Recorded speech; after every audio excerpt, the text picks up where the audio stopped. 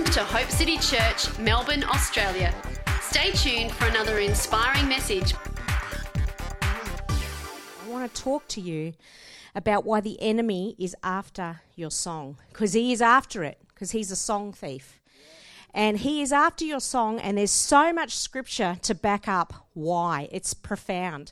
And this teaching that I'm teaching you has personally transformed me, and I want to share it with you today because I believe today, for those of you who have lost your song, it's time to get your song back. It's time for you to sing again. Now, I'm not just talking about singers.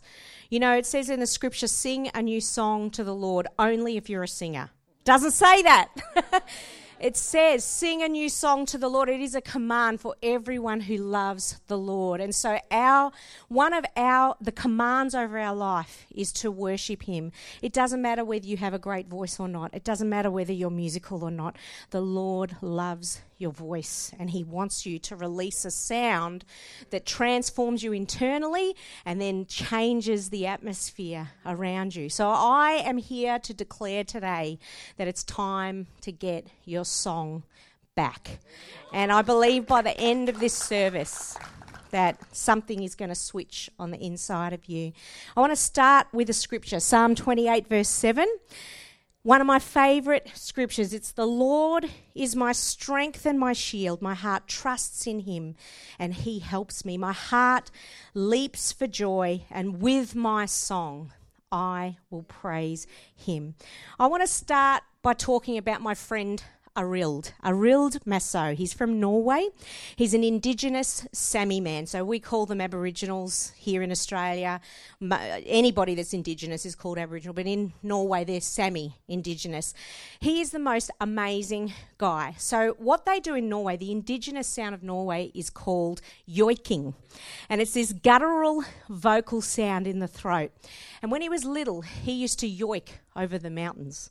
He used to love the song of his people. And he felt, even before he was a Christian, he would feel close to what he now understands is the Lord whenever he yoiked. When he got born again, the first thing that the modern church said in Norway is, you can't be Sami and be Christian. You have to get away with, you're not allowed to sing that song anymore. And it broke his heart. And this was a culture in Norway. In fact, it's actually a culture with a lot of Indigenous people. They're often told by us white folk, you can't sing the songs of your people. You need to do it like us white people. And there's something that really gets lost when you stop singing your authentic song. And he would go and sing and he would yoik over the mountains, and he got a revelation from God. He actually had an open vision where the Lord said to him, you need to go to the Sami people and you need to tell them that they can yoik. It's such a funny word, that they can yoik and they can still know me. So he started going into these little Indigenous people groups and he started to share this, and they would weep and they would say, do you mean I can be Sami and still be a Christian? And he would say, yes, you can. Well, you'd think that would be amazing, right? And it certainly was for the Sami people. But the white church shut every door to him. He stopped getting asked to minister in all the churches because he was releasing a sound in the people that was helping them to step into their identity in a way that had not happened with the Sami people when they became Christians. Well, all this stuff started to happen. Signs and wonders were happening amongst the Sami people being raised from the dead, people with sicknesses and illnesses immediately healed. The white church closed their door to him, and the Lord said, just go to the Sami people. So he started doing this. He started getting invitations to other nations, and he went to Russia. And the newspapers were like, we're going to check this guy out. We reckon it's not true. And they had undercover reporters coming to his meetings about 15 years ago. And he didn't know who they were. This reporter came up for prayer just to see what would happen, got completely slain in the spirit, was on the ground. And then you know what ended up happening? The Russian government was so enamoured by what the Lord was doing in these meetings that they started sending sick people from hospitals in ambulances to the meetings so that they would be healed. Isn't that amazing? We've had the privilege of knowing Arild and him speaking into our lives, but there is an example of the power of a song.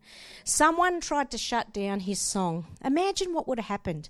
You know, he loves Jesus. He has a gift to preach. He could have gone into White Church and he could have done an amazing job. God would have still been there because his presence was there. But there's something about releasing the authentic expression of worship that is just yours, that does something not just for you, but for your people, for your family, for your church, even for your city and your nation. And that's what Sounds of the Nations is all about. That's what I'm passionate about, is finding authentic expressions of worship. Not trying to copy what you see has worked, not trying to sing like the person standing next to you. What works for you? What can you release that brings the sound of heaven in your life? Now, why is the enemy so after this? I'm going to show you through Scripture, and it's so powerful. He's trying to take away your song with lots of things. He's trying to take it away through sickness, through illness. He's trying to rob you of your destiny. And the first thing that you don't want to do when time's tough is sing out, isn't it? You're just like, can I just sit here and just let it wash all over me? Why does this happen? Why is the devil such a song thief? Well, let me read you a couple of scriptures that have totally messed my head up. Let's go to Psalm 149. And this is a really interesting psalm. You've probably heard, for you guys that are in the worship team here, you've probably heard the term praise the Lord is the Hebrew word halal, which means, it basically means to totally freak out for God. It's like, praise the Lord, halal means just like go wild, go crazy. So that's the tone of this scripture. Let's read from verse 1. Praise the Lord. Sing to the Lord a new song, and his praise in the assemblies of the saints. Let Israel rejoice in their Maker. Let the children of Zion be joyful in their King. Let them praise his name with the dance. Let them sing praises to him with the timbrel and the harp. For the Lord takes pleasure in his people. He will beautify the humble with salvation. Let the saints be joyful in glory. Let them sing aloud on their beds. Let the high praises of God be in their mouth and a two-edged sword in their hand. Then all of a sudden we get to verse 7. To execute vengeance on the nations and punishments on the people. What just happened? It's like a completely different psalm. To bind their kings with chains and their nobles with fetters of iron, to execute them on the written judgment. This honour has all the saints. Praise the Lord. I'm like, yeah, hang on. Do I really want to say yeah? It's like, it's got two tones in it, this psalm. There's one of rejoicing and delight. And then there's another side. What is God trying to show us? He is trying to show us in the psalm the two sides to the power of your song. The first one is the power of rejoicing and delight. But the second one is, and get this is what I love, that your song has the power to transform cities and overtake armies.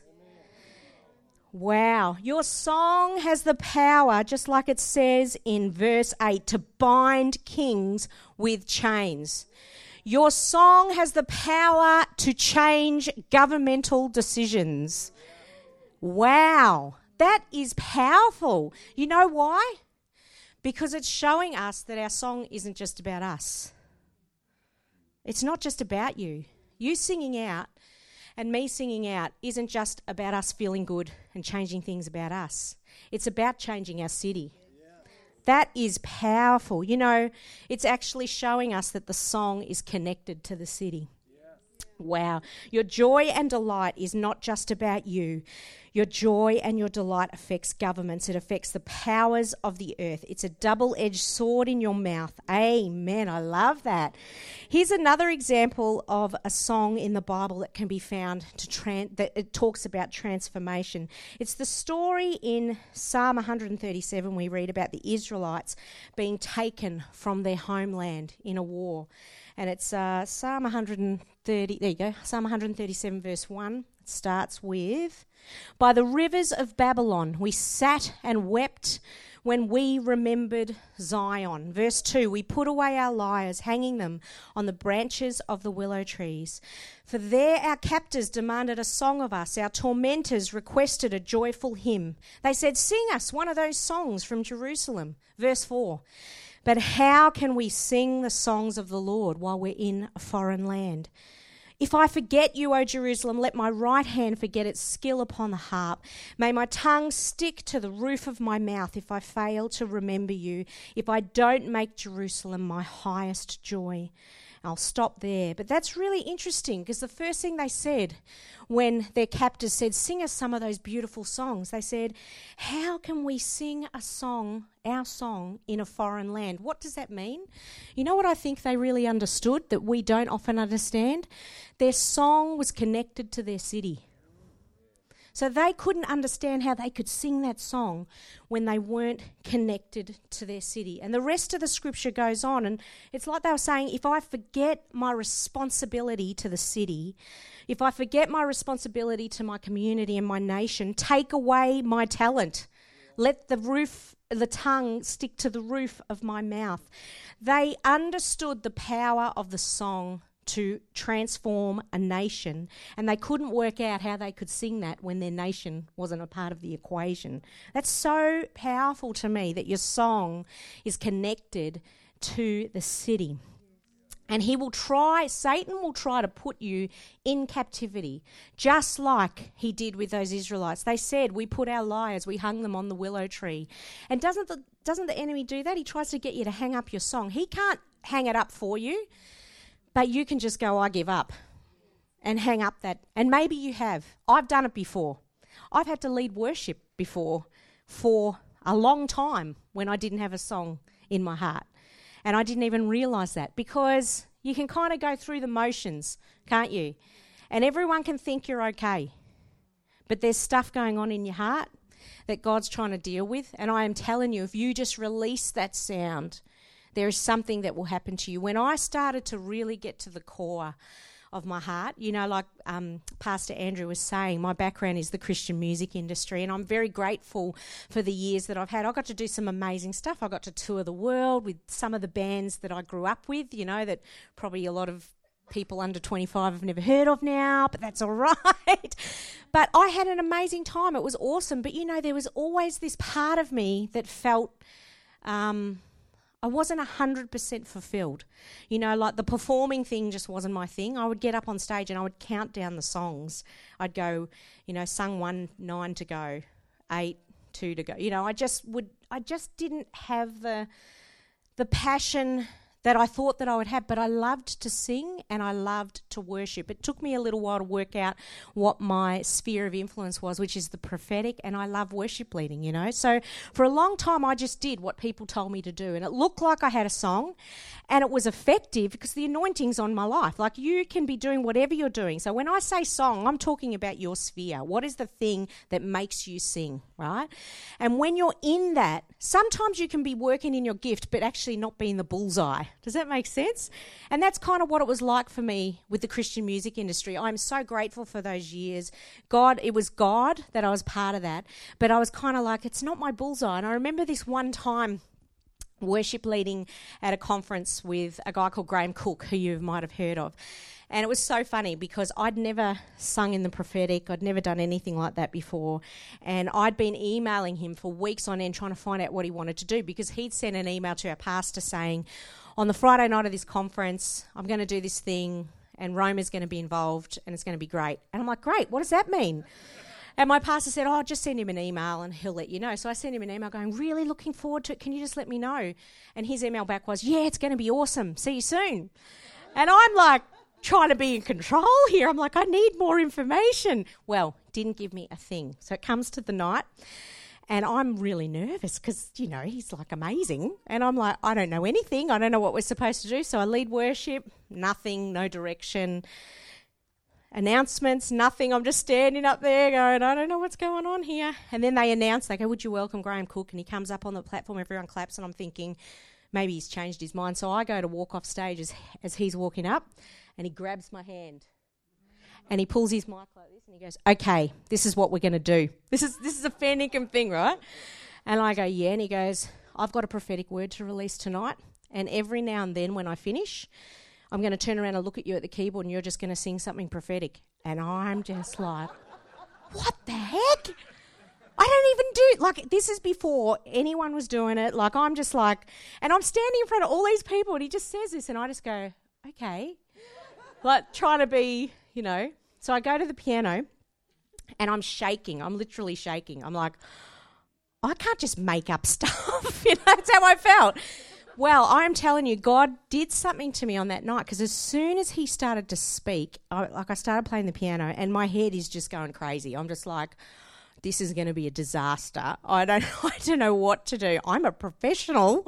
I go and spend hours writing songs in the studio. I can't just get up here and just do this. Well, I start to play. As soon as he starts to speak, I'm starting to get full-on downloads, like whole songs. And then just when I would get a whole song, he would turn around and look at me and I would just sing. And it went like that for 2 hours, just this backing and forthing.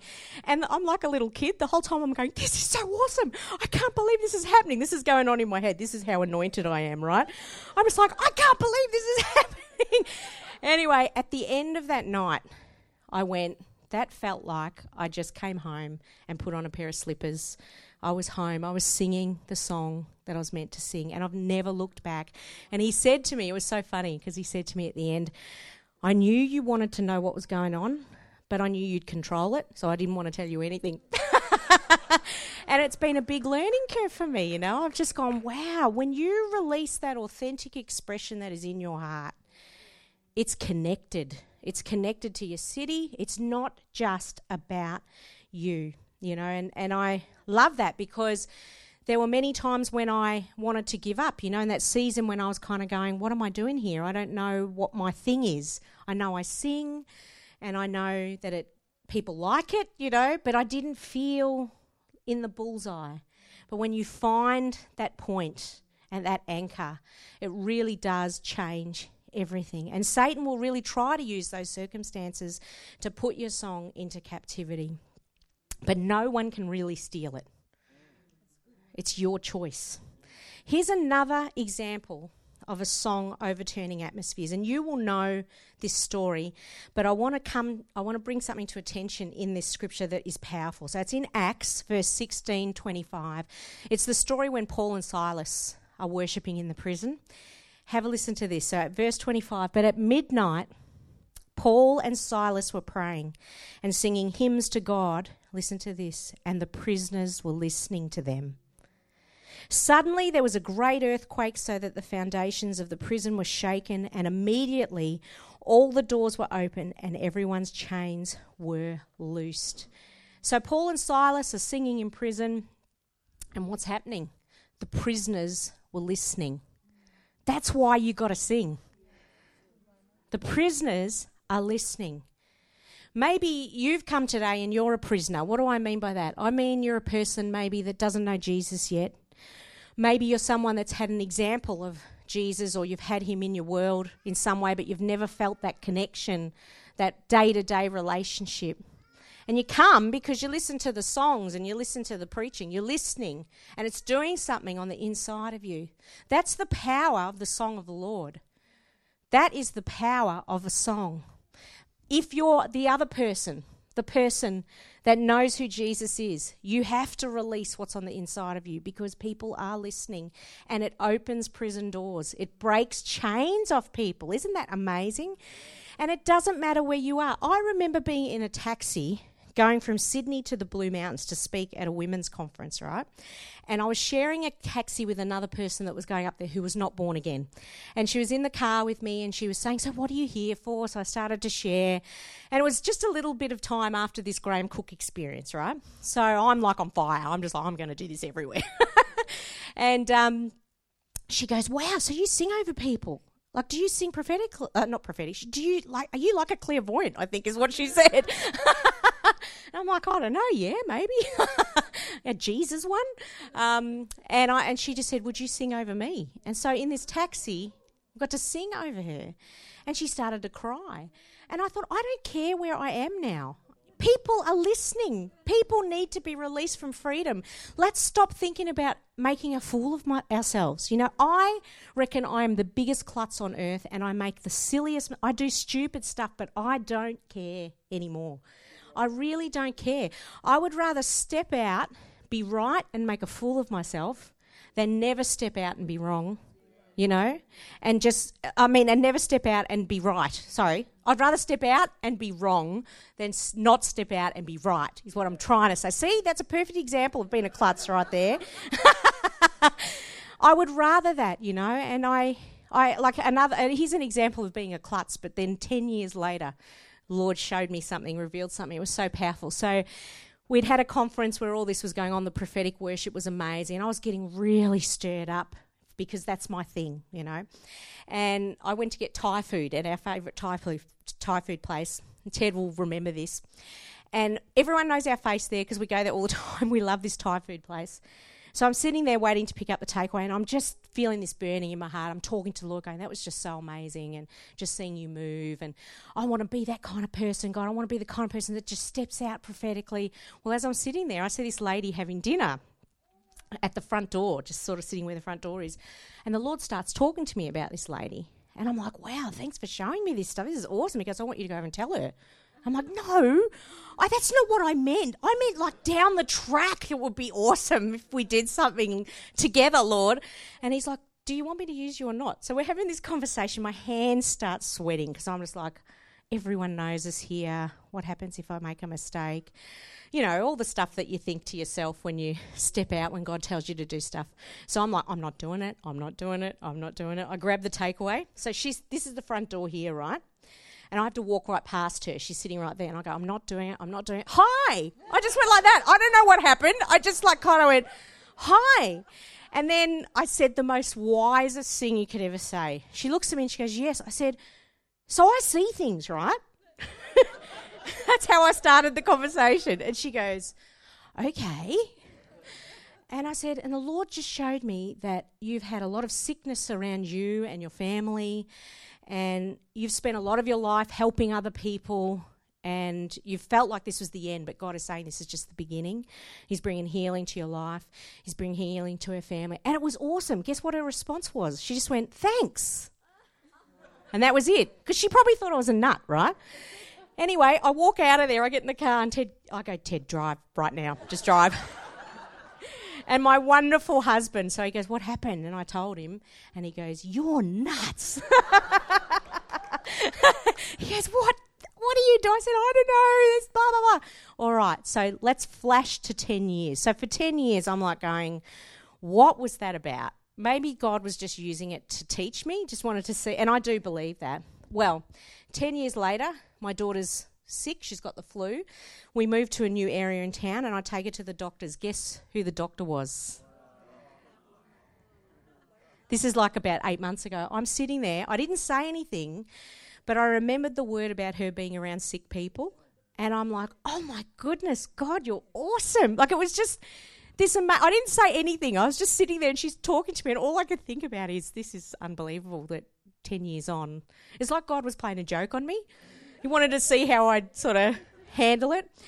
But it was just beautiful. So anyway, I'm digressing, but all about the power of stepping into your own authenticity and that the prisoners are listening. That's why you have to release what you have. Everybody wants to hear from God, even people that don't know God.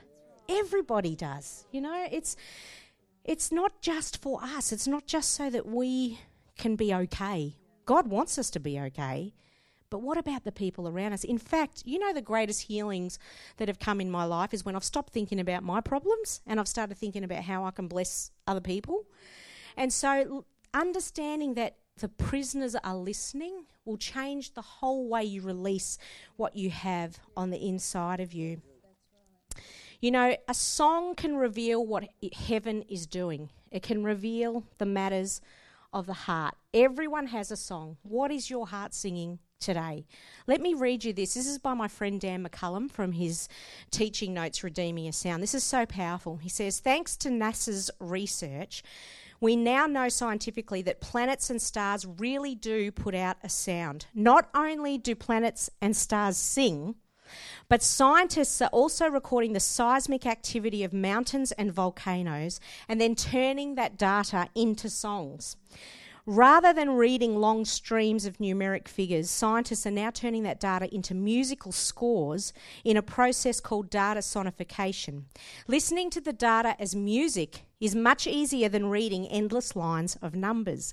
By listening to the sounds that the mountains make, researchers are hoping to recognise the sound of earthquakes and volcanic eruptions before they occur. It appears that mountains will sing a warning song before the actual disaster occurs. Is that amazing? So it makes you wonder, what else are the mountains singing? Now, think of that whole thought, and let's read Isaiah 49, verse 13. Have a listen to this. Sing, O heavens, be joyful, O earth, and break out in singing, O mountains, for the Lord has comforted his people and will have mercy on his afflicted. Wow. Is that amazing? Even the earth is singing a song. And there are countless scriptures that talk about when man and the earth and heaven are all singing the same thing. That's when revival happens. And that's my mandate now. I'm like, what is heaven singing? Let us sing it. What's happening in the region? Think, because it's different everywhere. We think about what's happening with the sound of the land. Now, it might sound really new age, but the more you study the scripture, the more you realise the earth is singing. It says that even the rocks will cry out. So everything has a song. It's amazing. What is your song? Is it reflecting what heaven wants to do? It's time to release that. It's time to release a sound of healing that affects you and affects your city. Here's another comment that I love. It's again by Dano, who I love, and it's actually there was a researcher, a lecturer in the University of Jerusalem called Dr. Amnon Shiloh. I was telling you about this the other day. He's considered the most foremost authority on ancient Middle Eastern cultures. He's credited with over 1,200 entries in encyclopedias and writings on historical subjects. Now, listen to this. Dr. Shiloh explains that the 10 commandments used to be sung, each commandment in a different key. Priests and medical practitioners historically would prescribe singing a specific psalm or a commandment as a remedy for certain sicknesses. I'm amazed by that because we talk about it. We talk about death and life being in the power of the tongue. We talk about, Pastor Andrew was talking then about reading scriptures over yourself.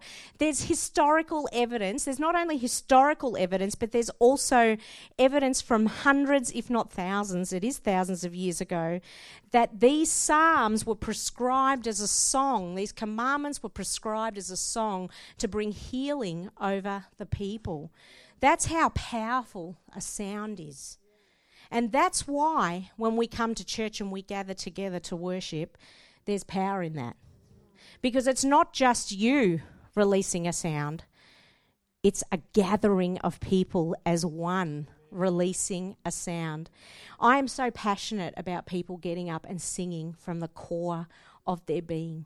And so I just want to end by praying with you about that. Let me just do a summary for you of what we've talked about because I've tried to cram it all in. So here we go. I'll put it up on the screen.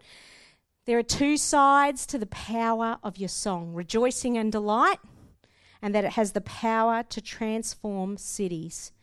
The next point is your song is not just about you. Your song is connected to your city. And you must sing your song because the prisoners are listening. So you know what I'd love to do with you right now?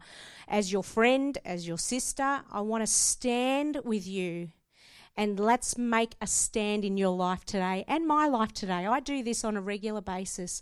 Let's unlock something today. Let the Holy Spirit release what it is. I believe there's even people here and you've physically had a voice that you loved to sing when you were younger, and said something was spoken over you that totally locked up your voice. Someone said something like you can't sing or you can't you're not very good at this, and it just stopped you, and you're coming into church and you're hearing people sing, and you're like, that's the cry of my heart, but I'm not very good at it. I believe there's people here that God is going to break some chains today over that. I believe there's people here and you've had long-standing illnesses that have been hard. It's so hard to keep going and singing that song.